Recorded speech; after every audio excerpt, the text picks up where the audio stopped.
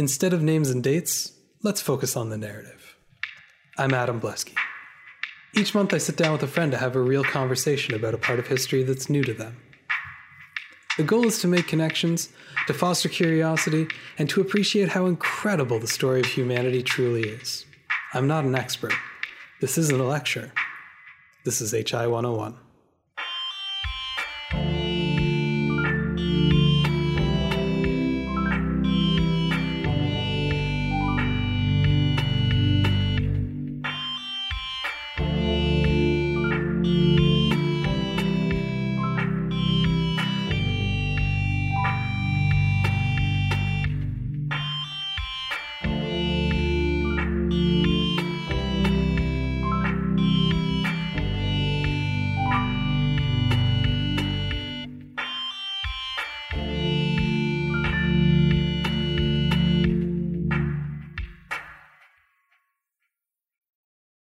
Here on HI 101 with Phil Downey. Yo. And we're going to be talking about the First Age this week. And I'm really excited to do this one mainly because it's a really good example of how sometimes very petty and small things like, say, greed and revenge and very human emotions like that can have a really big impact on very large events in history. So that's something I really want to keep in mind as we go through all of this, because we're going to see a lot of opportunities where groups who on paper probably should have been working together and should have been very happy to ally with one another are going to fall into kind of petty infighting, squabbling, that's going to make things a lot more difficult for them. And I think it's a really great example of how you really can't expect history to act in a logical or rational way. Sometimes people are just people and they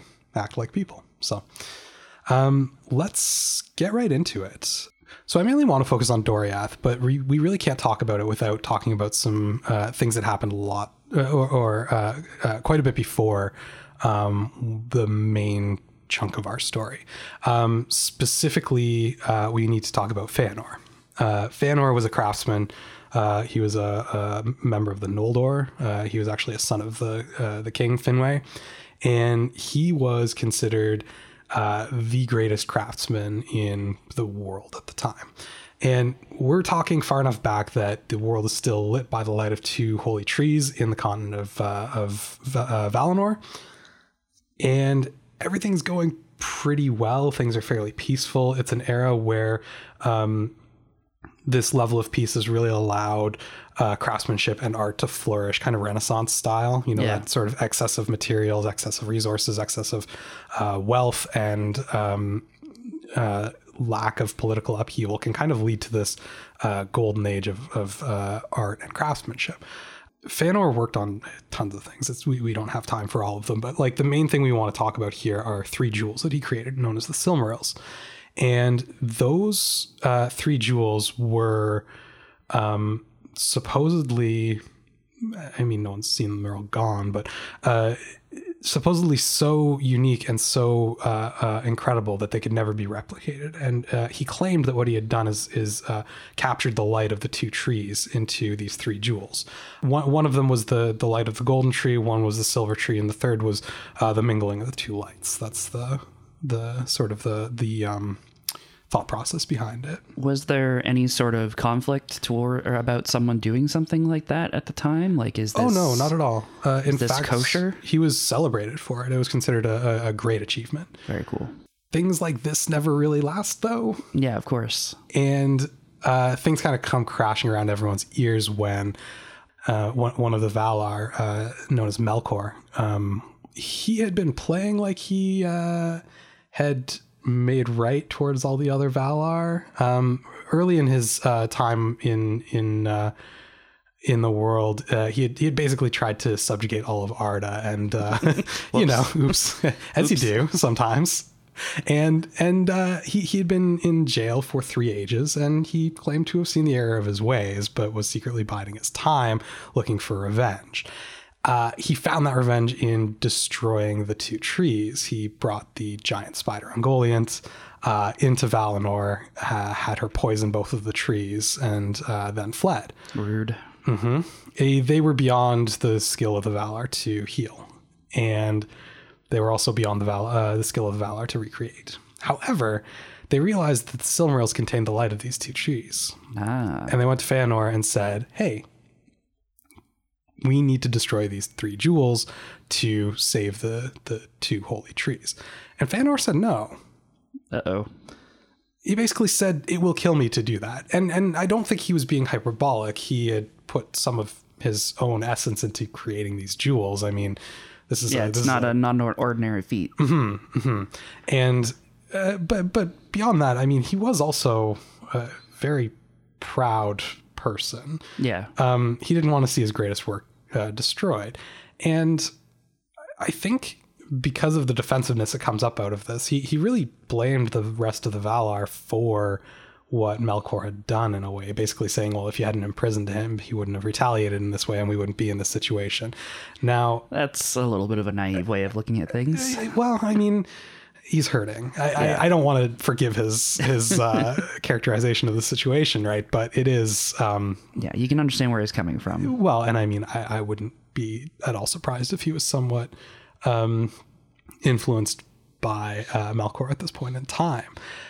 So he said no. He said absolutely not. That can never happen. And then to add, hurt on top of hurt, he found out that his father, Finwë, had been killed by Melkor as he fled Valinor. Finwë had been holding the Silmarils at the time. Oh, good. Melkor had stolen them. So it became a moot point. But Fëanor swore revenge against Melkor, who he renamed Morgoth at this point, the Dark One, and basically said, I'm going back to Arda. Whoever wants to come with me can come with me. We are going to defeat Morgoth, and we are going to get those back. And by the way, none but myself or my family are allowed to hold the Silmarils. And they swore an oath of vengeance on basically anyone other than themselves who might hold those jewels. Neat. Yeah, things like that always go really well. Yeah, I'm sure that's gonna... Look, you always get issues when you have some sort of treaty, and you have the very letter of the law versus the spirit of it. Yeah. Like, there's just no way that this is going to work out well. No, I mean, he's explicitly swearing to kill anyone who has them. That's not a good deal.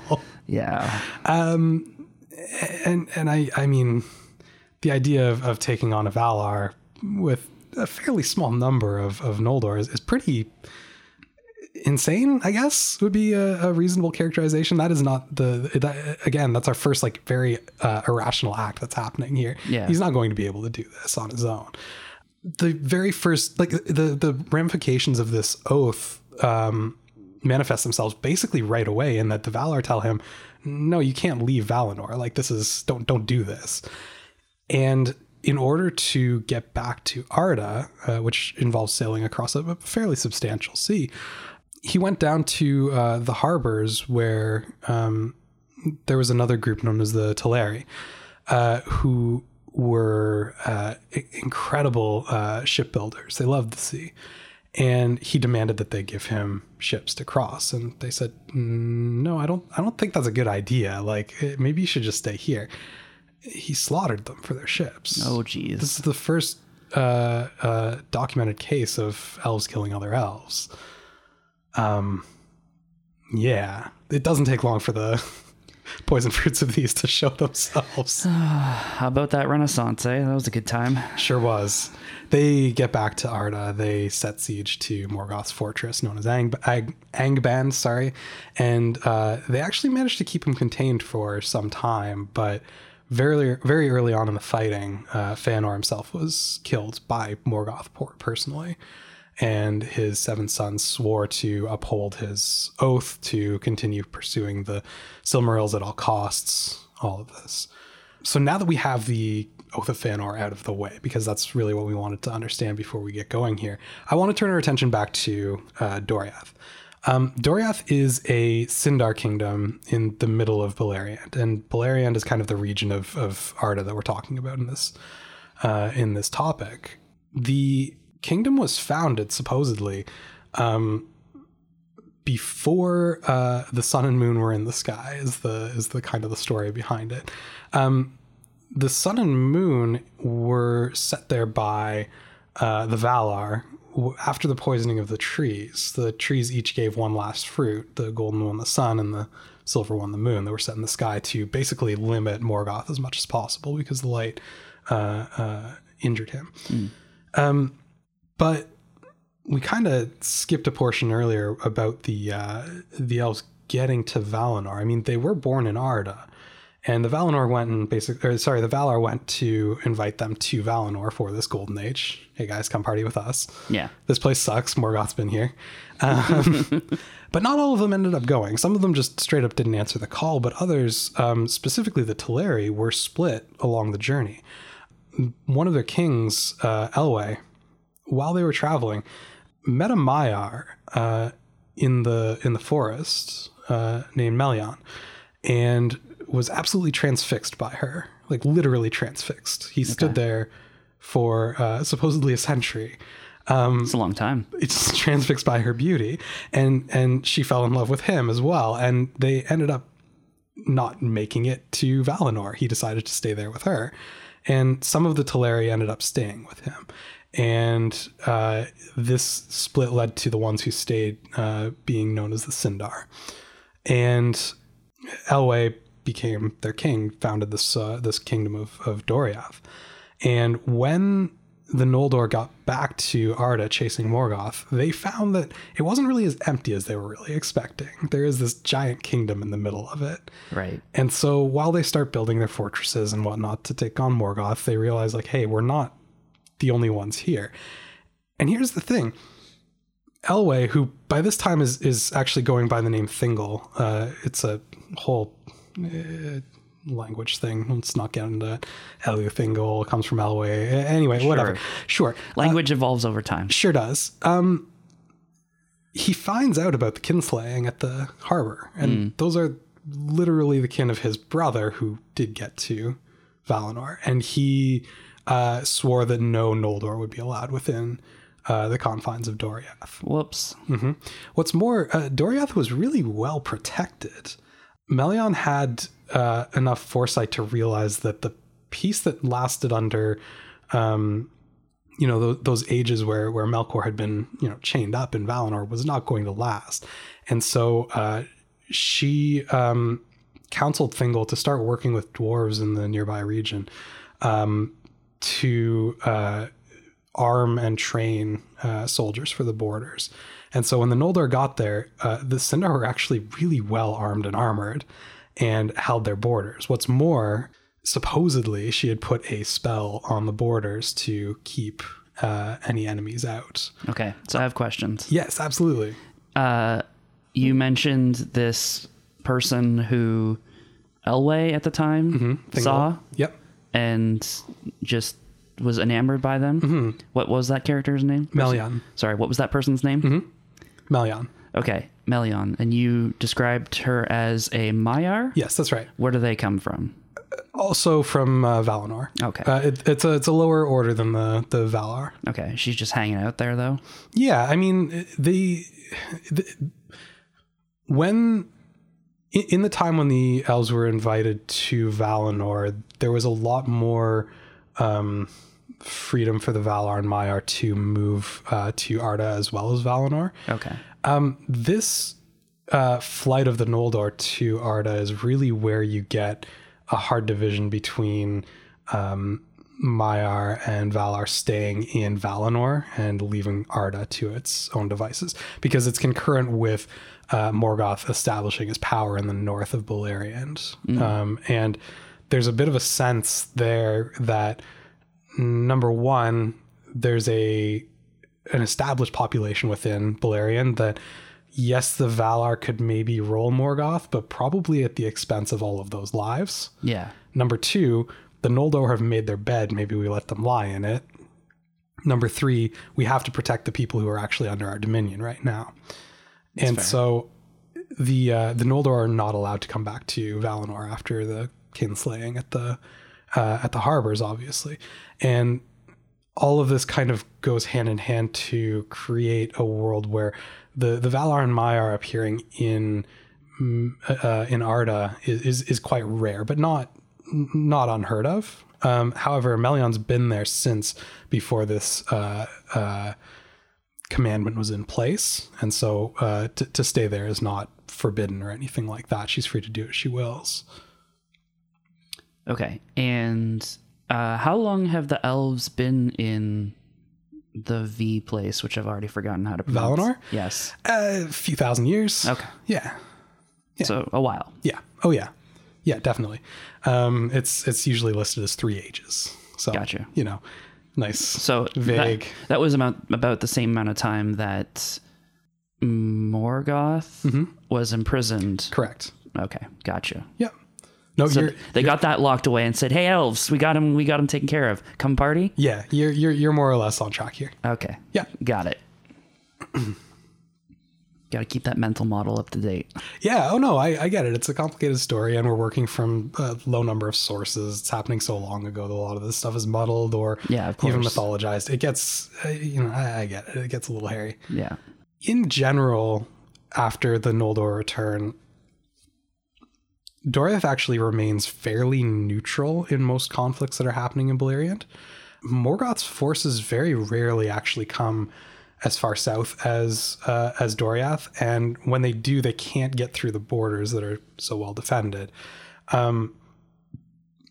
Besides which, Thingol doesn't actually have the same vendetta towards Morgoth. It's not as though they're allies in any sense, but he's not actively attacking them at the moment. Right.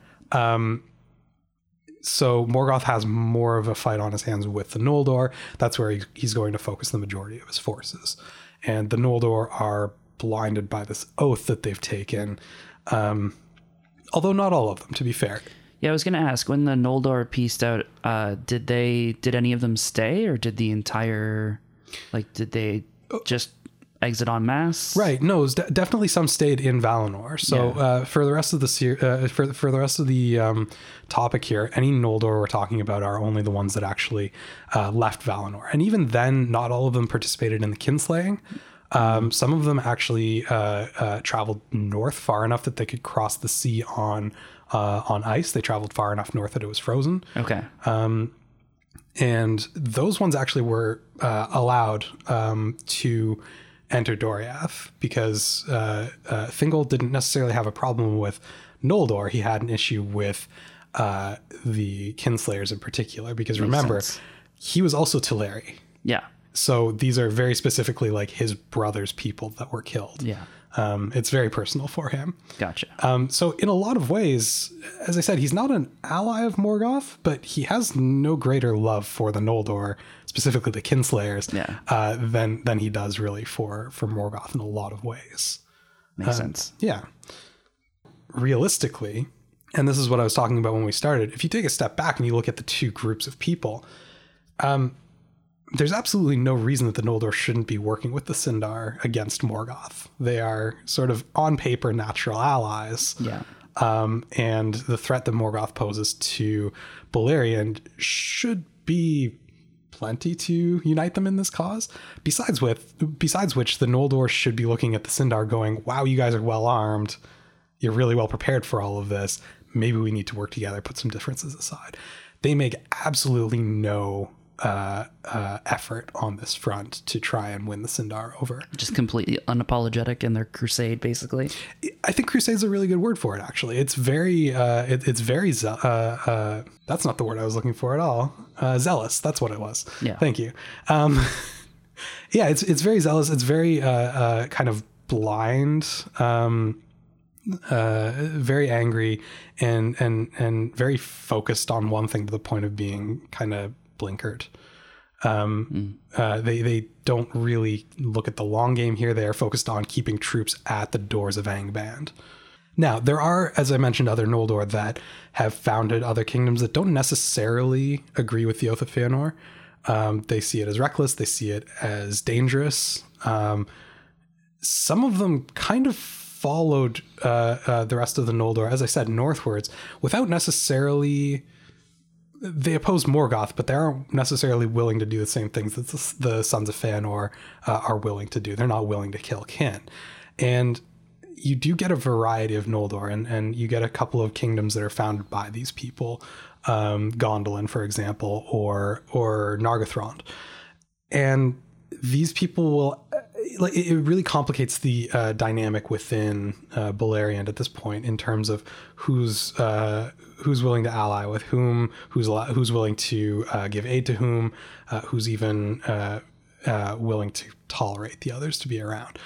And in the midst of all this, there's finally, after a fairly long time, a substantial battle at Angband known as Dagor Bragollach, which is a battle in which Morgoth, who, has kind of been just barely holding back the siege for an incredibly long time, that entire time has been working on new weapons, new, training new troops, coming up with new tactics, things like that. And he decides that the Noldor haven't really gotten stronger. They've just been doing the same thing because they've been getting the same result the entire time.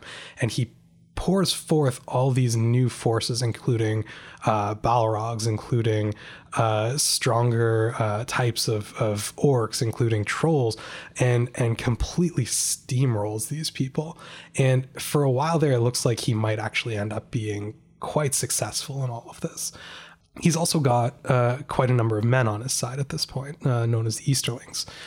Yeah, I was just going to ask what our peeps have been up to. A lot of them were swayed to Morgoth fairly early on in their existence. As best as we can tell, men came into existence around the same time as the sun and moon were set in the sky. And so we're really only talking about a couple of 100 years right now. Okay. He meaning Morgoth, managed to find men sooner than the elves did, and managed to teach them a lot of things, and in doing so managed to sway a lot of them to his side. Not all of them. Hard when that's all you know. Yeah. To think otherwise. Oh, certainly. Absolutely. So yeah, there are men fighting on Morgoth's side here, but not all of them. And one of the main kingdoms opposing Morgoth, still known as Dorthonion, stood at the Battle of Dagor Bragollach. That's a hard one to say, man. I've been doing some rough pronunciation episodes lately. China's been rough. This, whatever.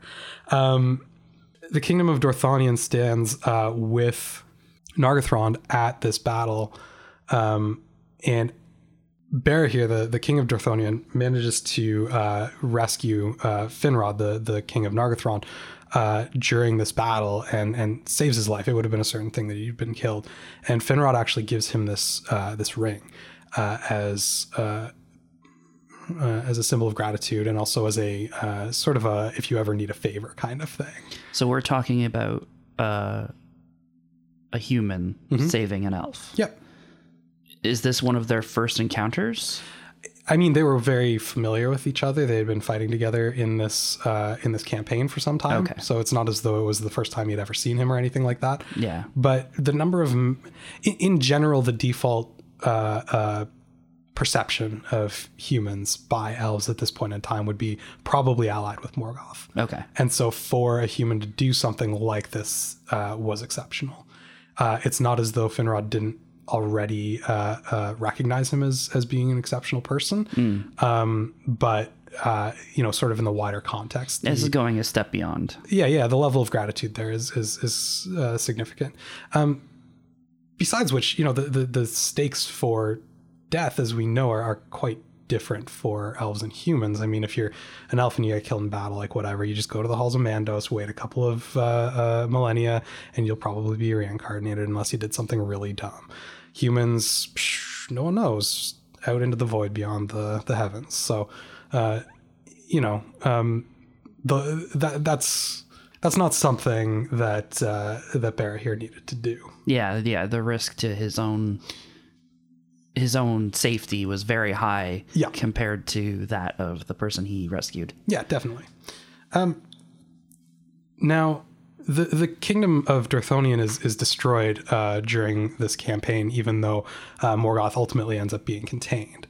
And Barahir and his family end up going basically into exile. They're wandering around and at some point shortly thereafter, Morgoth sends his lieutenant Sauron to hunt down the remainder of the kingdom of Dorthonion. Hey, I've heard of that guy. Yeah, you sure have. Well, he's not so much in this story, really. He's just kind of he's an errand boy a little bit. He's around. Yeah, he sure is. He's taken a lot of orders. He ends up finding Barahir and killing him and the rest of his people. But Barahir's son Beren happens to be away when all this happens and survives. And so while there's been a sort of a thought of potentially refounding Dorthonion and starting over at some point, that's pretty much out the window at this point. There's no one really left to start over.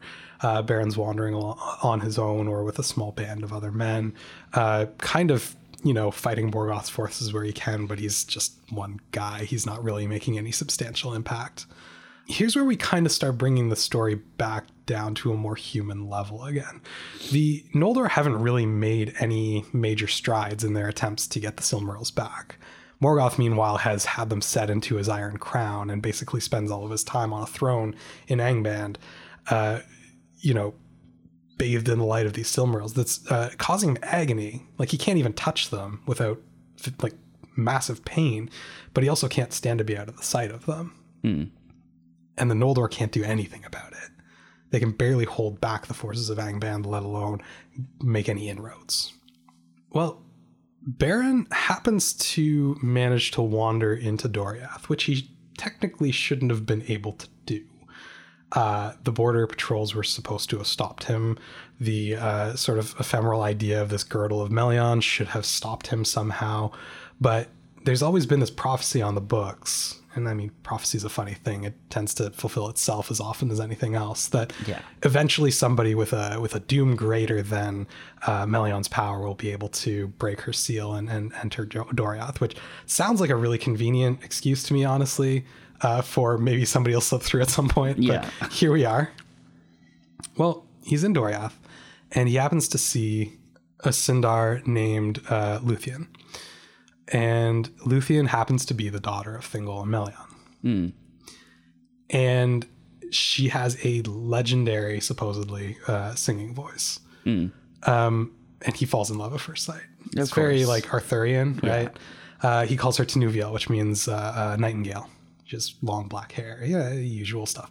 And he kind of follows around watching for a while, which is really creepy, but she eventually catches him and doesn't really stop him at all, and turns into this like flirty thing that happens for a few months, and they end up falling for each other. Sure. Humans and elves don't fall for each other. That's not a thing that happens. But these two did. Now there's this minstrel in Thingol's court that happens to notice them one night being together, and he knows that Thingol is going to be mad because not only is Thingol not happy to have other elves into his kingdom, he won't even take humans on as servants. He is heaped out by the fact that most of them work for Morgoth. He just has a bad feeling about them. It's a little racist. A little bit, but they are sort of trying to, do the thing. I get it, I guess. I mean, you'd think based on Beren's pedigree that maybe there would be some opportunity for wiggle room here, but not so much. In fact, when he's informed of this... he knows of this person, Beren's, history? He knows of Barahir. Oh, okay. Oh, yes. All right. I thought he just saw a human and was like, ah! Well, I mean, that is the reaction here. Okay. that is the initial visceral reaction to all of this, yes. But no, he knows who Barahir is. And when this other guy rats them out, which is definitely the way to get the girl, by the way. Yeah, of course. That'll work. Totally going to be the effective tactic here. It's the weirdest negging I've ever heard. Beren is brought before Thingol, and he basically goes, "What do you want? What are you doing here? I should kill you on the spot." And Beren goes, "I want to marry your daughter. That's what I want. That's the only thing I want." And Thingol is planning on killing him on the spot until Melion basically tells him you can't do that. There's some bad juju going on here. This is not. Yeah. No, don't do that. Maybe don't just murder people for being in love with someone else. Basically, she tells him that if he tries to kill Baron, that it will be his own doom. Yeah, well, that sort of goes against the elven religion, right? You mentioned that as long as you don't do anything stupid, yeah, well, a couple millennia later, you'll just be reincarnated. So yeah, but I mean, it's not. Killing one person isn't going to be enough to not get reincarnated. Okay, No, so there has to be like a cosmic judgment against the deeds that you've done. Things like, for example, the kinslaying would be the sort of thing that would keep you from getting reincarnated. Or Sure. There are, there's some pretty serious cultural taboos against things like, I'm trying to think of other examples of people who weren't like incest. There's a famous case of an elf that is not going to be reincarnated because he has a child with his cousin or sister. I can't remember at the moment. I apologize. But things like that are pretty serious. So, but yeah, killing one person. I mean, this is the idea that any killing whatsoever would prevent that in Beleriand in the First Age is just completely impractical. That's just not how that works. Okay, so what's like? Is there a record of why she intercedes here then? Bad feelings. I mean, there's a lot of talk about Melian getting something along the lines of prophetic visions. Okay, and things like that. Now, again, maybe this was a prophecy. Maybe she was trying to keep her husband from doing something dumb and rash and angry. Who knows? But Thingol decides that he's going to be a smartass about it and goes, okay, fine, I won't kill you. Tell you what, I'll even let you marry my daughter. All you need to do for me is pay me a bride price. And the price for my daughter's hand. Yawn. I know you have to grade history on a curve, but the price for my daughter's hand is 1 Silmaril. Oh, good. 1 Silmaril, please. Not even all 3, just one. Just one of them. That should be easy enough, right? And Thingol is thinking to himself, I just managed to kill him without even needing to do it myself. I didn't do it. Someone else is going to do it for me. And Melian says to him, hey, remember the Oath of Fëanor? You are now involved in that. That oath destroys everything it touches. Yeah. You should not have done this. This is folly. Like she tells him basically that was clever. Not clever enough. Yeah. So Baron, I mean, he's expecting Baron to basically go away here. Yeah. Baron decides he's going to try for it because that's the kind of guy that Baron is. Yeah. I mean, you're in love. What else are you going to do?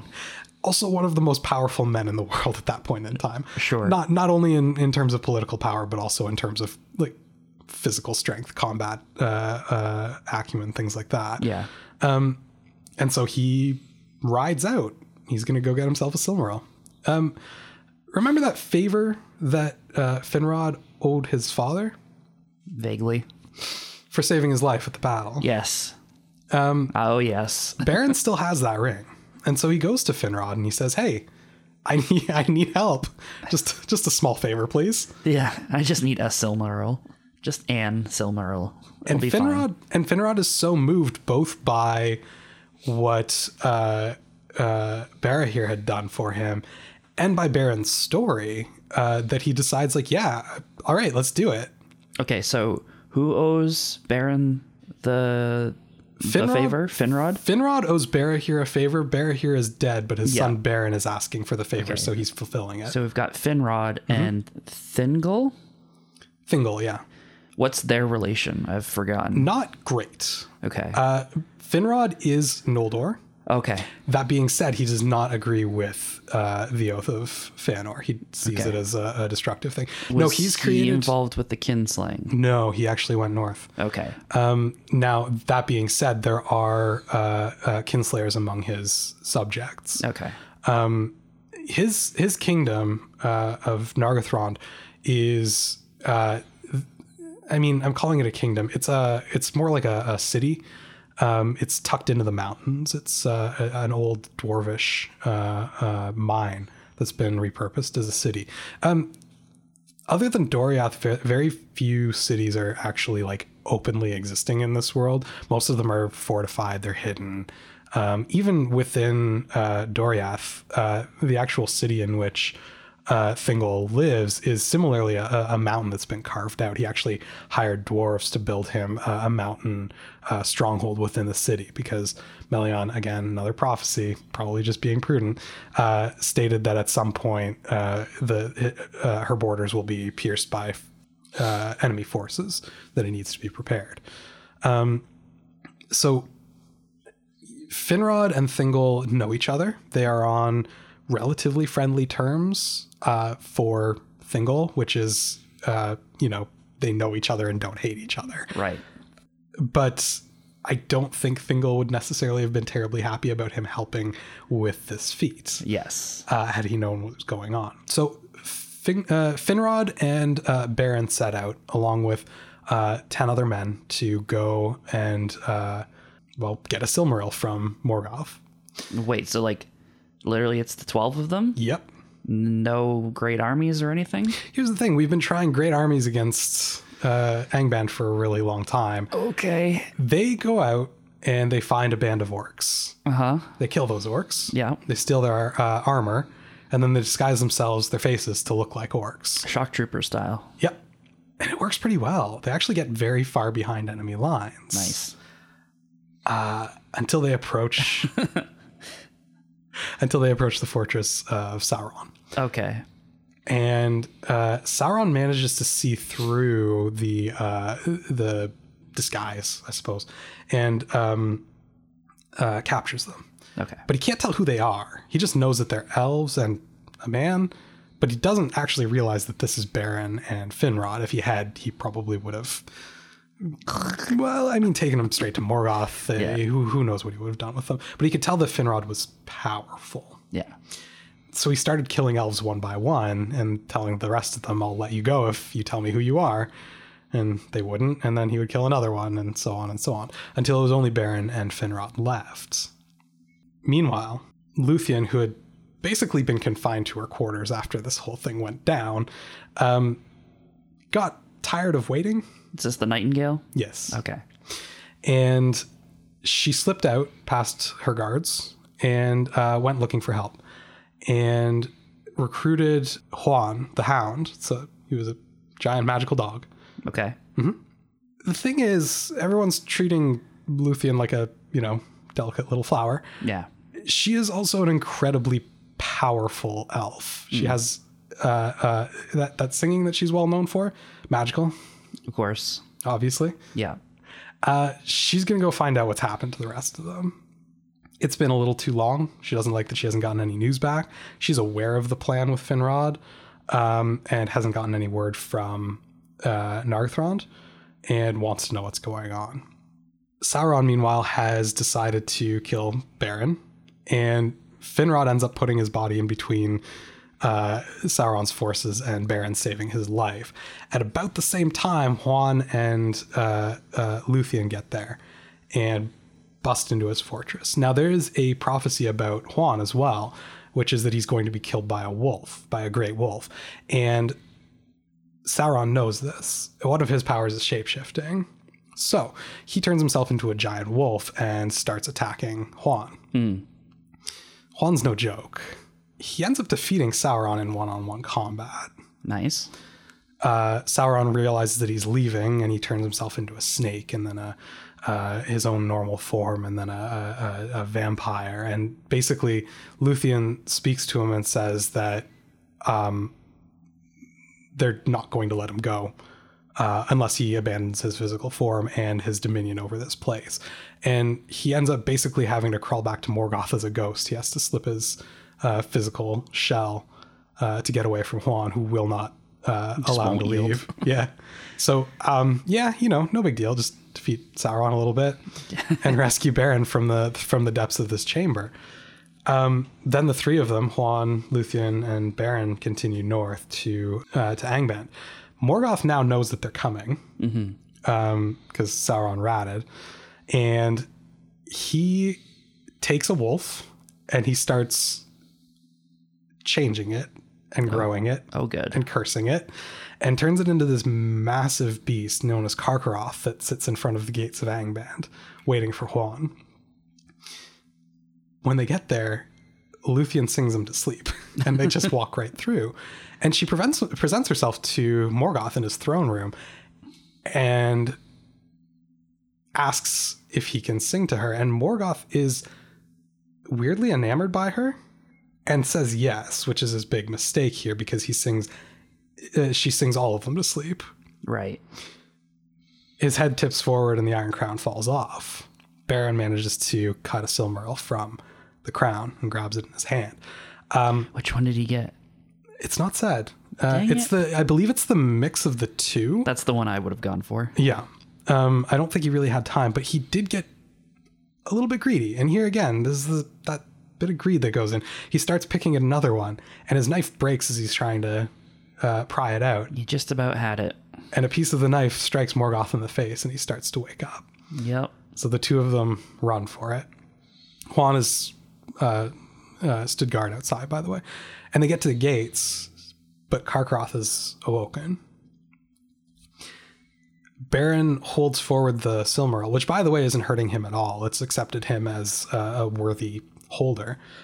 He holds forth the Silmaril and basically tries to banish Karkaroth with the light of the Silmaril. Karkaroth bites off his hand holding the Silmaril. Oh, good.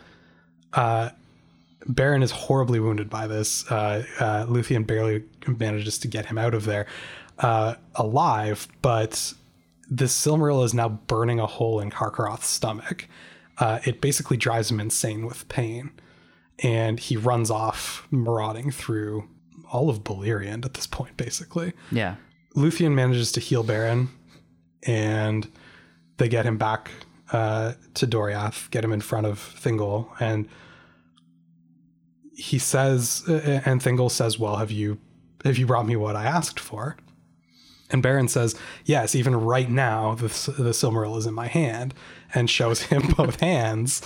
And Thingol realizes like what this guy has actually gone through and survived. Yeah. And they explain the rest of the story to him, and he actually really softens after this. It's a really interesting change in his demeanor towards anyone that's not Sindar. Yeah. And he decides to allow Beren to marry Luthien. And if that's where we were going to stop our story, it would be kind of nice. But that's of course not where we're going to stop our story. However, we are going to take a quick break, and when we come back, we'll keep on going with kind of Thingol's arc. So if you want the happy ending, stop listening now. Yeah, stop right here. Yeah, exactly.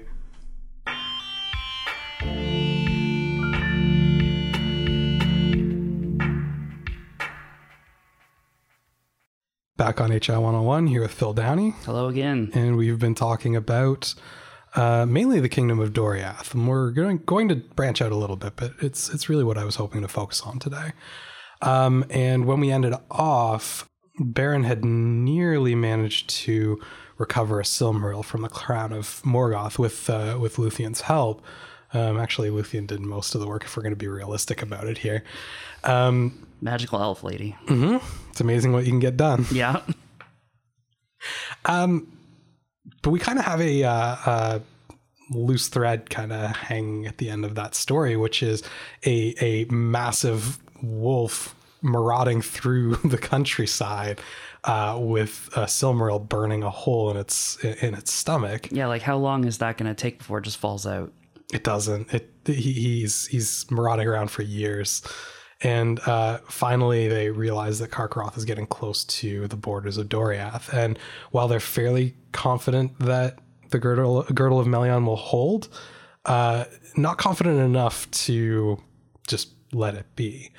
Beren and Thingol decide to go out hunting together, along with Huan, to see if they can actually bring down Karkaroth once and for all, bring some peace to the land. It's quite reasonable to call Karkaroth a bigger threat at this point to Beleriand than anything else coming out of Angband. Just because, he's being driven crazy from the pain? Yes. He's also incredibly powerful. I mean, he could hold his own with some of the worst shock troops that Morgoth has to bring to bear. I mean, Karkaroth could potentially give a Balrog a run for its money. And it's also, despite the fact that it's that Karkaroth is kind of rejecting the power of the Silmaril, or rather the Silmaril is rejecting Karkaroth, it's still feeding off of that power. Twisted as that is, and kind of sullied as that is, it's making him quite powerful. So they go out to hunt, and remember that prophecy that Huan was going to be killed by a wolf at some point, right? Yeah. During the hunt, Beren pulls out a spear as Karkaroth is charging straight at him, and manages to wound him slightly, but is knocked to the ground. And Thingol, instead of continuing to go after Karkaroth, actually stops and turns to tend to Beren. Meanwhile, Huan just barely manages to tear out Karkaroth's throat, but is himself killed in the process. And so it seems that Beren's wounds are close enough to fatal that he's likely going to die. So the other members of the hunting party, their retinue or whatever you want to call it, sure, managed to cut the belly from or cut the Silmaril from the belly of Karkaroth. And when they first cut it open, the stories at least say that Beren's hand was still clutching it, although as soon as they pulled it out, the hand disappeared and they were left with only a Silmaril. I think it's mostly poetic, but hey, here we are. They bring the Silmaril to Beren and they put it in his hand, and supposedly the last thing he does before he dies is hand the Silmaril to Thingol and say, "Now the quest is achieved and my doom full wrought." Basically saying, okay, well, I've done what I said I would do here. I've actually done it this time. There's no outstanding debts to be paid. I've completed what I set out to do. And Thingol was devastated at all of this. Obviously, he'd grown to really love Beren. But this other kind of change in his demeanor comes over him, in that he becomes very enraptured with the Silmaril. He loves it a little bit too much. He became very proud of it, but also very paranoid. And I don't think for no reason at all. I mean, the Sons of Feanor were not interested in taking on Doriath directly. They are aware of the protections that are in place there. But also, he knows the oath is there. He knows it exists. He knows that people want to take this from him. And this really shifts the dynamic of Beleriand in this era, in that Morgoth isn't the only enemy of the Noldor anymore. Right. Yeah. Sworn enemies now. In having taken this Silmaril, yes, he has this thing of power, but also he's just made himself another enemy of at least the Kinslayers. Yeah. And this is the point in the war where you start seeing everything really fall apart for the enemies of Morgoth. Luthien, by the way, dies as well, from grief, basically, at having lost Beren. They did have a son, though, Dior, and he's made heir to Thingol's throne. A half elf? Yeah, he is a half elf. He's also Thingol's only grandson. Wow. Still, I mean, I get that he came around on Beren, but well, here's the thing: that's a pretty big precedent. He's half human, quarter elf, quarter Maiar. Yeah, he's got some pedigree. That's true. Yeah, but yeah, you're absolutely right. It is a change in attitude for him, and in this era, I mean, he's even taken in humans under his protection in certain very specific cases. It's a very it's strange because he's made very strong positive changes to his attitude, but he's also made some major negative changes in terms of his relationship with the Silmaril. The thing is, I mean, I'm speculating here. This is my own opinion, but I don't think he ever really set out to actually possess a Silmaril. Yeah, it was more of a way of getting Beren dead, or to go away, and he didn't really care which at that point in time.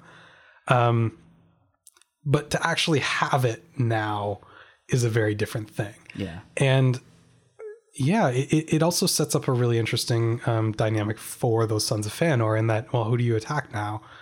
The Sindar or Morgoth? On one hand, they've been trying to attack Morgoth for a very long time and failing, so maybe Doriath is an easier target. On the other hand, Doriath is protected by a Maiar, and one single human and one elf just proved that Morgoth was not unassailable. He's looking very weak right now. Mm-hmm. He just had a Silmaril plucked from his grasp seemingly fairly easily. Is this a Por qué no los dos situation? Not just yet, but I mean, it does make things a lot more complicated for them, right? Sure. Meanwhile, we do have a dead king to deal with in Finrod. The death of Finrod made his nephew king, a Noldor named Orodreth, and Orodreth has seen the same dynamic that we were just talking about play out, and he's starting to look at Morgoth as somewhat more manageable than they have previously. See, Nargothrond traditionally had attacked the forces of Angband using guerrilla warfare tactics, a lot of striking from ambush, a lot of poison weapons, a lot of traps, a lot of things like that, trying to avoid direct battle as much as possible because the last couple of battles had gone so poorly for the Noldor. But between Morgoth's recent defeat and Orodreth had actually taken on a human commander, a man named Turin, who persuaded Orodreth that no, I think actually pitched battle is the way to go here. He's clearly shown that he's weak. Let's try this. What you need to know about Nargothrond is, remember I mentioned that it used to be dwarven halls, right? The way in or out of Nargothrond was through a really treacherous, fairly narrow path that leads up beside a river. And you can't really move forces in and out through that path very easily, which is both a positive thing and a negative, right? It provides defense. It provides camouflage. Morgoth wasn't actually entirely sure exactly where Nargothrond was up until this point, but it also prevents you from reasonably pitching like full battle if you can't actually march an army out, right? Unless it's over a course of like a week or two, one at a time. That's absolute garbage. So Turin persuades Orodreth to build a bridge across the river so that they could basically march right out the front door and onto the fields, which sounds like a great idea, except you basically just put up a giant neon sign with arrows pointing. Yeah, attack here. Yeah, Nargothrond here, come get. So it really shouldn't come as any surprise that before Nargothrond is entirely ready, Morgoth sends out massive armies. There's a brief pitched battle with what Nargothrond could scrape together on short notice, but they get rolled, and Morgoth's army marches in and sacks the city. It's absolutely destroyed. And this is another point where we get like very like personal and like a lot of emotions come into the story in kind of a weird way. Turin's son happened to be away when all of this was happening. He was out on patrol, and it took a long time. There's a lot of sons being away in this section of history. There's a lot of sons that weren't. Yeah, that's fair. No, I mean, he was a full-grown man. He was out on patrol. Yeah, whatever. You're right, though. It does feel a little bit convenient at times. It takes him a long time before he's able to actually get back into Nargothrond. It's occupied by Morgoth's forces for some time, but when he does finally get in, he manages to find in the throne room hidden a piece of jewelry that had been given to Finrod by the dwarves as sort of a token of friendship. And this necklace is known as the Noglamir, and it's this fabled like piece of dwarven craftsmanship. It's this massive gold chain that feels as light as though it's made of straw. Yeah, all the usual stuff. Mm-hmm. It's apparently beautiful. It's considered the greatest thing that the dwarves have ever made by the dwarves. And giving it to Finrod was a really meaningful gesture. Well, he picks up this necklace and takes it with him, and Turin's family, after the sack, was supposed to have been protected by Thingol. They went to Doriath for protection, and Thingol had done his best, but when they were outside of Doriath, they had been killed by Morgoth's forces. This is Turin's son's family. Turin's son being Hurin. Hurin goes to Thingol and sarcastically, not knowing what he has, mind you, sarcastically presents this necklace to Thingol and says, in payment for taking care of my family, like basically a good job. Like, they're all dead. Good work. Here you go, I guess. And Thingol goes like, okay, and sends him off. But he realizes what he's just been given. And he decides, and this is that sort of greedy part of him that I've been kind of alluding to.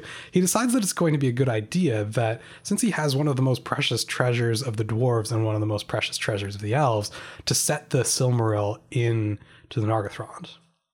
Or sorry, into the Noglamir. And create this like one amazing necklace with this huge gem and all of this, right? And so he sends for craftsmen from Nogrod, which is the nearest city of the dwarves. And these are the dwarves that have been friends with Finrod for centuries. These are the dwarves that helped create Thingol's mountain halls. They're good friends up until this point in time. He asks a number of craftsmen to basically just set this jewel into this necklace, and they know what they have, but they agree to do it, except that once it's finished, they decide that they don't really want to part with it back to Thingol. They argue to him that the Noglamir was presented to Finrod, not to Thingol, so that he couldn't have come by it honestly, that he should return it to the dwarves and that they'd be happy to do so for him. And Thingol went, no, I'll pay you to do the work that I told you to do, but like, we're not getting, like, you guys are trying to pull one on me here. Yeah. And a scuffle breaks out. And when it ends, a bunch of dwarves are dead. So is Thingol. Oh, geez. Yeah, they kill him over this necklace. A couple of the dwarves manage to escape. They get back to Nogrod and basically lie about what happened and get the entire city whipped up into a frenzy against Doriath. They basically said they were betrayed. They were killed by Thingol. Thingol wasn't willing to pay them. Thingol has the Noglamir and is unwilling to return it to the usual stuff. And it gets the leadership really riled. Melian, in her grief at the death of her husband, decides to leave. Yeah, I was just going to say, bounce. Yep. She decides to go back to Valinor. Doriath is left to Dior, and just as he's made king, a massive army of dwarves with no more magical protection, either psychological or actual, arrive on their doorstep and basically sack the entire country. It is a brutal and vicious battle. Yikes. They take the Noglamir in the process. Which did have the Silmaril set into it? Sure did. Okay. So Now, there's an oath that happened a while back. Yeah. About whoever holds the Silmarils. And now some dwarves have it. Yeah, they don't have it long. Dior but manages. They have it. Dior manages to raise an army, gather some allies. Oh, he survived? Yeah, he did survive all of this. And Nogrod is invaded, significantly sacked. There's massive damage to Nogrod to the point that it's going to be abandoned shortly thereafter. Okay. And they managed to retrieve the Silmaril. But there's massive losses on both sides, and the whole thing is over a piece of jewelry, and it's this weird back and forth over. Like, I understand it's a symbol, and I understand that it's unique, and all of that, but like, oof, we've got a Morgoth to deal with here. Like, you know what I mean? This is some rough stuff. Y'all are fighting over a bit of shine, while Morgoth is, I don't know, threatening your very existence.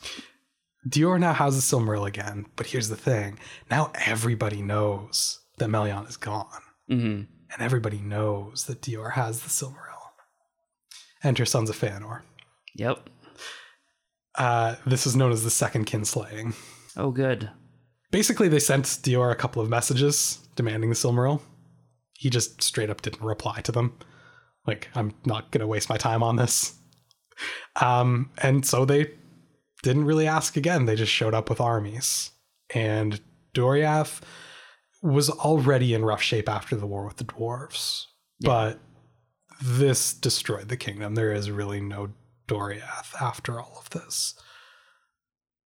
And the great irony of it is that although Dior is killed and this massive massacre is perpetuated by the Sons of Feanor, they don't get the Silmaril. Because when they're on their way, Dior sends off his daughter, Elwing, along with some guards to the safety of some kinsmen on the coast. And Elwing is carrying the Silmaril with her. They don't get it. It's not just kicking the problem down further generations. Right. And that's the thing about this oath, right? Like it's never really resolved. Or not never, but I mean, these things aren't resolving it. The way that Feanor's sons are going about resolving it are not productive. They're not helpful. They're not getting them what they want. And in reality, we've gone beyond a sort of classic good and evil style conflict here where we're opposing the Dark Lord on moral grounds or anything like that. This is pure greed at this point. Yeah. It's so senseless. It's a little bit strange in that way, especially when they, not that getting it would have made it any better, but not getting it makes it kind of worse, if that makes sense. Yeah. This basically leaves one kingdom that Morgoth actually worries about left in existence. Yeah. Nargothrond is gone. Doriath is gone. Even Noldor, which like he didn't really worry about that much, or sorry, Nogrod. Even Nogrod, which he didn't really worry about that much, has been significantly weakened. There's a kingdom known as Gondolin that's hidden in the mountains, and it's been there for centuries under King Turgon. Morgoth kind of turns his will on figuring out how to defeat Gondolin before Gondolin becomes a problem for him.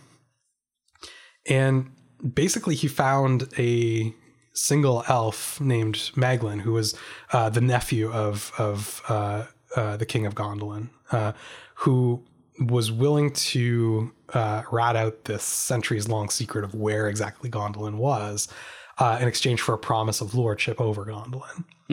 Which obviously Morgoth is not going to keep that promise. Nope.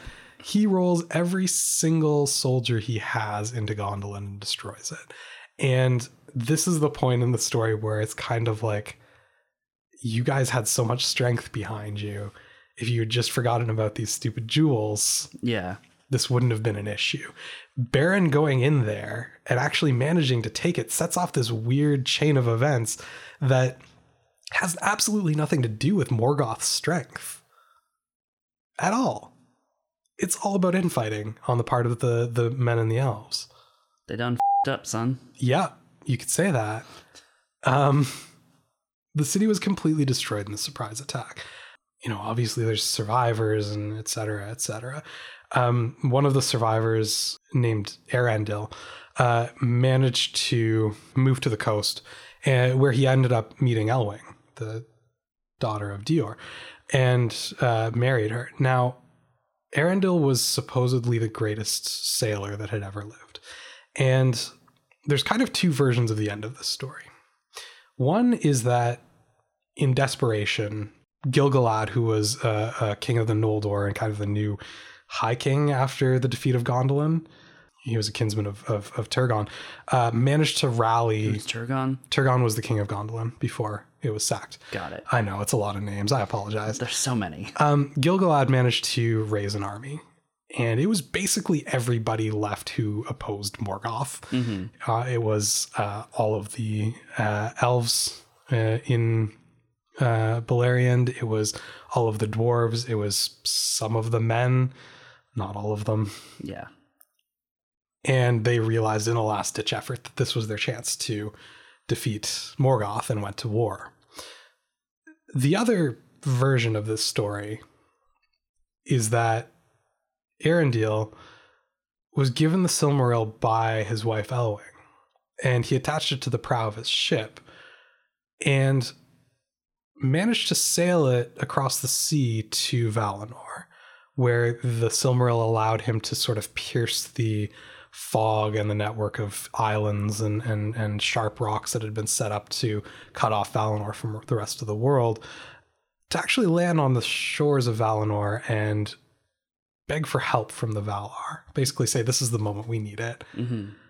And in this version of the story, they take Arendelle's ship and set it in the sky as a beacon for the rest of the world. And then they agree. They go to Beleriand, they join Gil-galad's forces, and they cast Morgoth down. Either way, Morgoth is defeated here.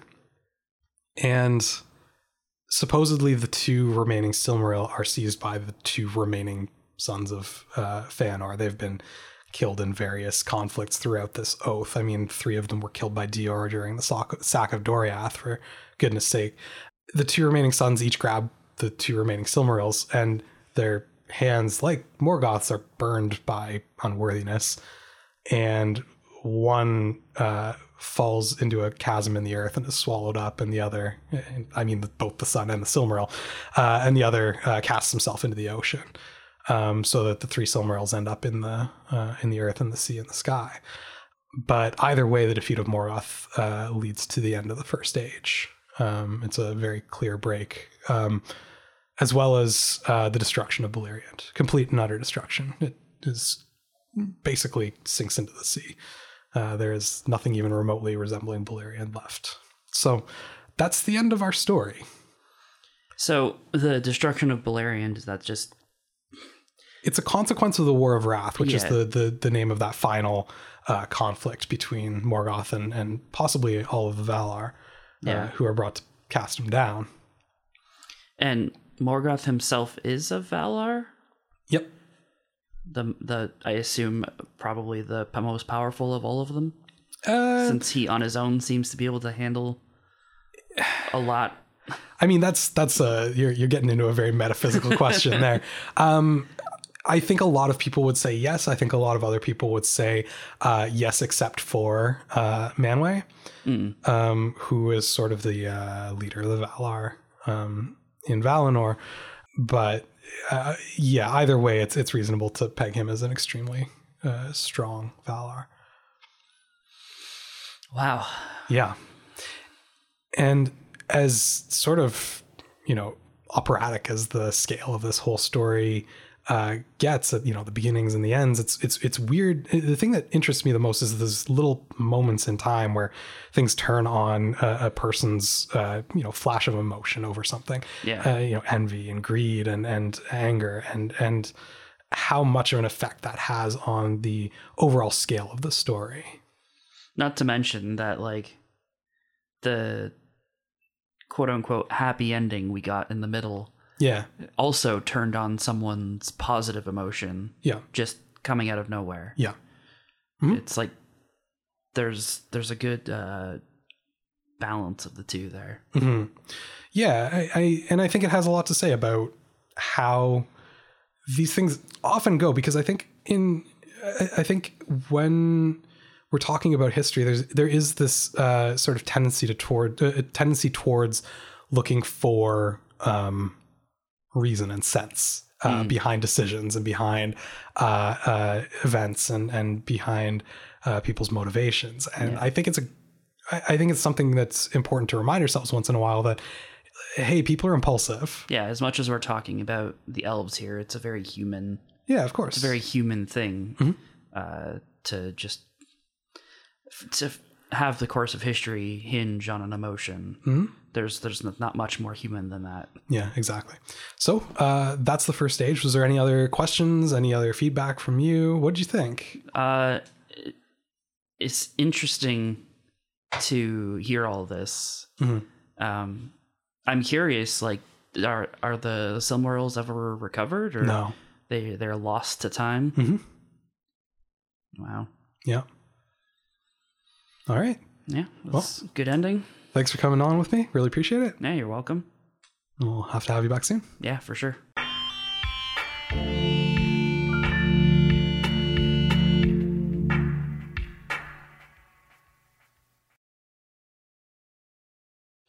All right, it's Adam and Phil back. We just wanted to do a quick coda before we went. Yep.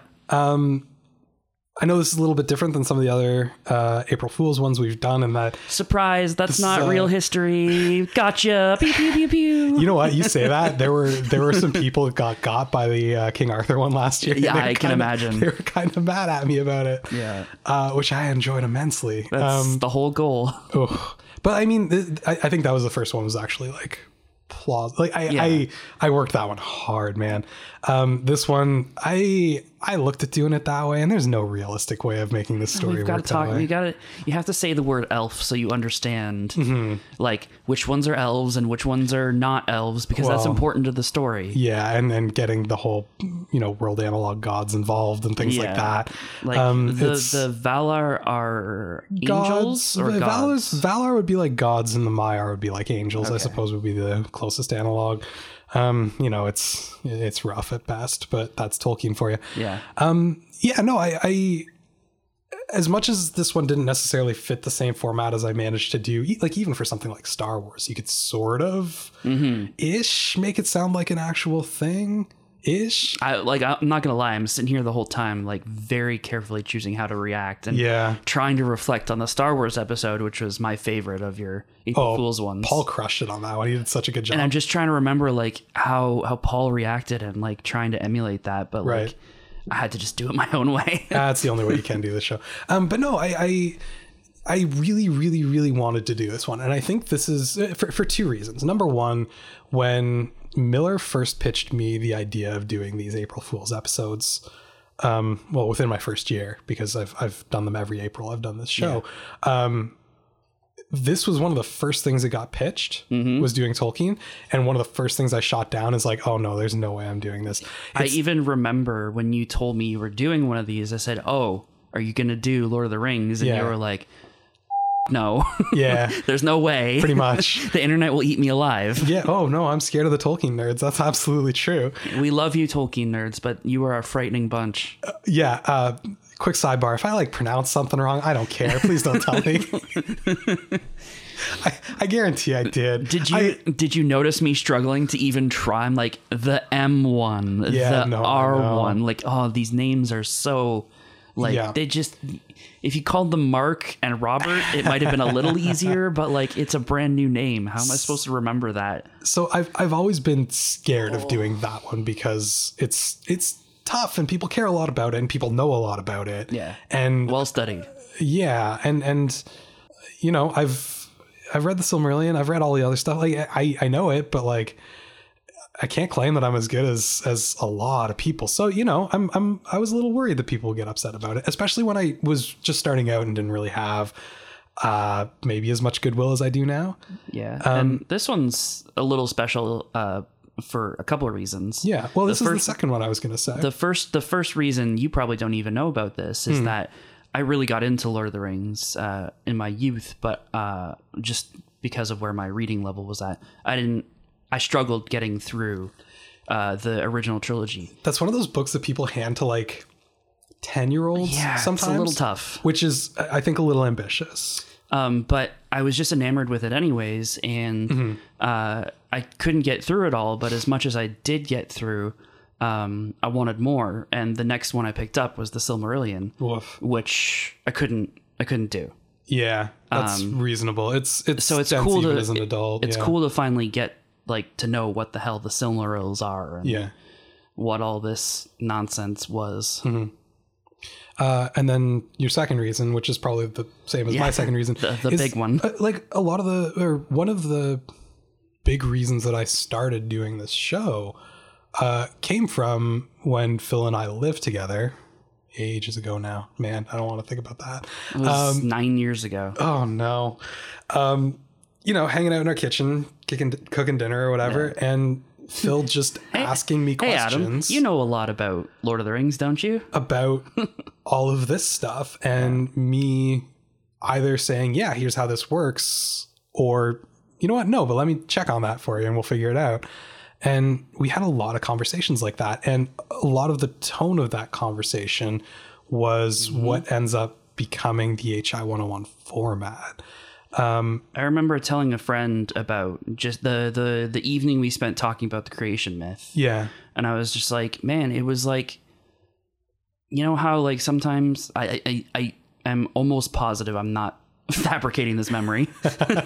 It's just too perfect to say that without the disclaimer. But I'm fairly certain I remember saying, you know, you'll be sitting in history class and there's some cool stuff in what you're learning, but it's just presented in such an inaccessible way. Right. That's how Lord of the Rings always felt for me. Right.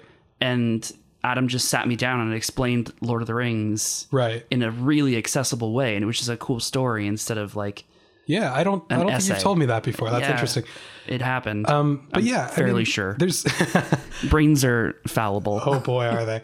But yeah, I mean, so between this and then between this and you know, conversations I had with Miller, those are kind of the two big things that led me to this this format and this show. And like the idea of like, you know, the idea of sitting down and talking into a microphone on my own about all of this stuff is incomprehensibly boring to me. And sitting there and talking to you about it was a really fun experience, and we both had a good time. And like it was that kind of made it one of my fondest memories of when we lived together. Oh, thanks, man. That's awesome. It was like that and getting the cat.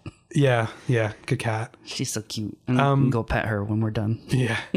Yeah, I mean, if we can do that for Tolkien, which should work fairly well, then I don't see why we can't do that with history. And that's how this all starts out. So that's why I was really glad to do this episode. That's why I'm really glad to do it with you specifically. Yeah. Yeah. I think it would have been a little hurt if you'd done Tolkien with someone other than me. Yeah. I wouldn't just have, a little. I wouldn't have blamed you, honestly. I would have felt bad doing it with somebody else too. So no, Tolkien's perfect for this stuff. I mean, he spent his entire life crafting this history. Yeah, and the stuff is there and it's deep, and like, yeah, it's a little bit hokey at times, and it's very like it's more based on Beowulf than it is on actual history and you know, things like that. So a lot of it is a little bit too neat. But and like there is this aspect of like he's thought of everything. Even doing the episode, like you'll catch us like trying not to say character and trying to say this historical figure. Yeah. And like it's tricky, but it's just also not that hard to lose yourself in the story of it. Mm-hmm.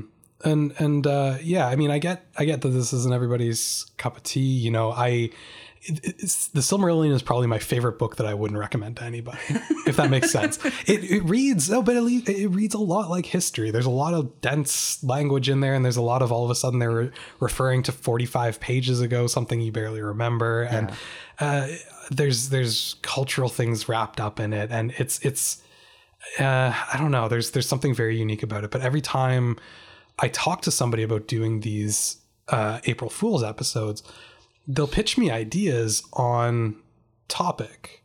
And every time that happens, I sit there and I think about what I know about that topic. And maybe not always fairly, but almost every single time I think like, I don't think there's enough world building there. Yeah. Even when there's a lot of world building, because I have Tolkien to look at and go, I have that if I'm trying to do Tolkien. Yeah.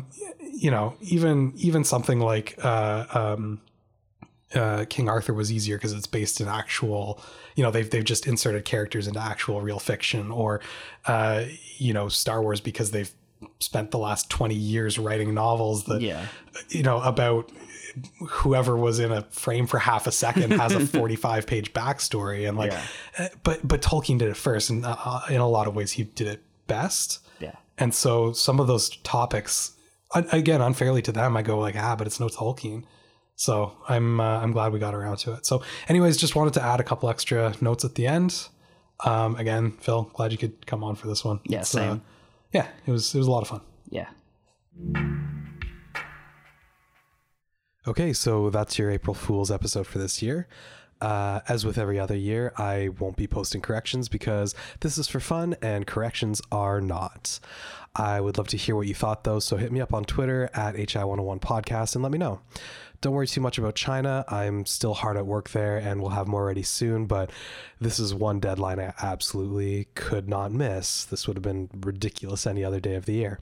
Thanks for being an amazing audience that gets into stuff like this, or at least puts up with stuff like this, and I'll be back with Real History soon enough.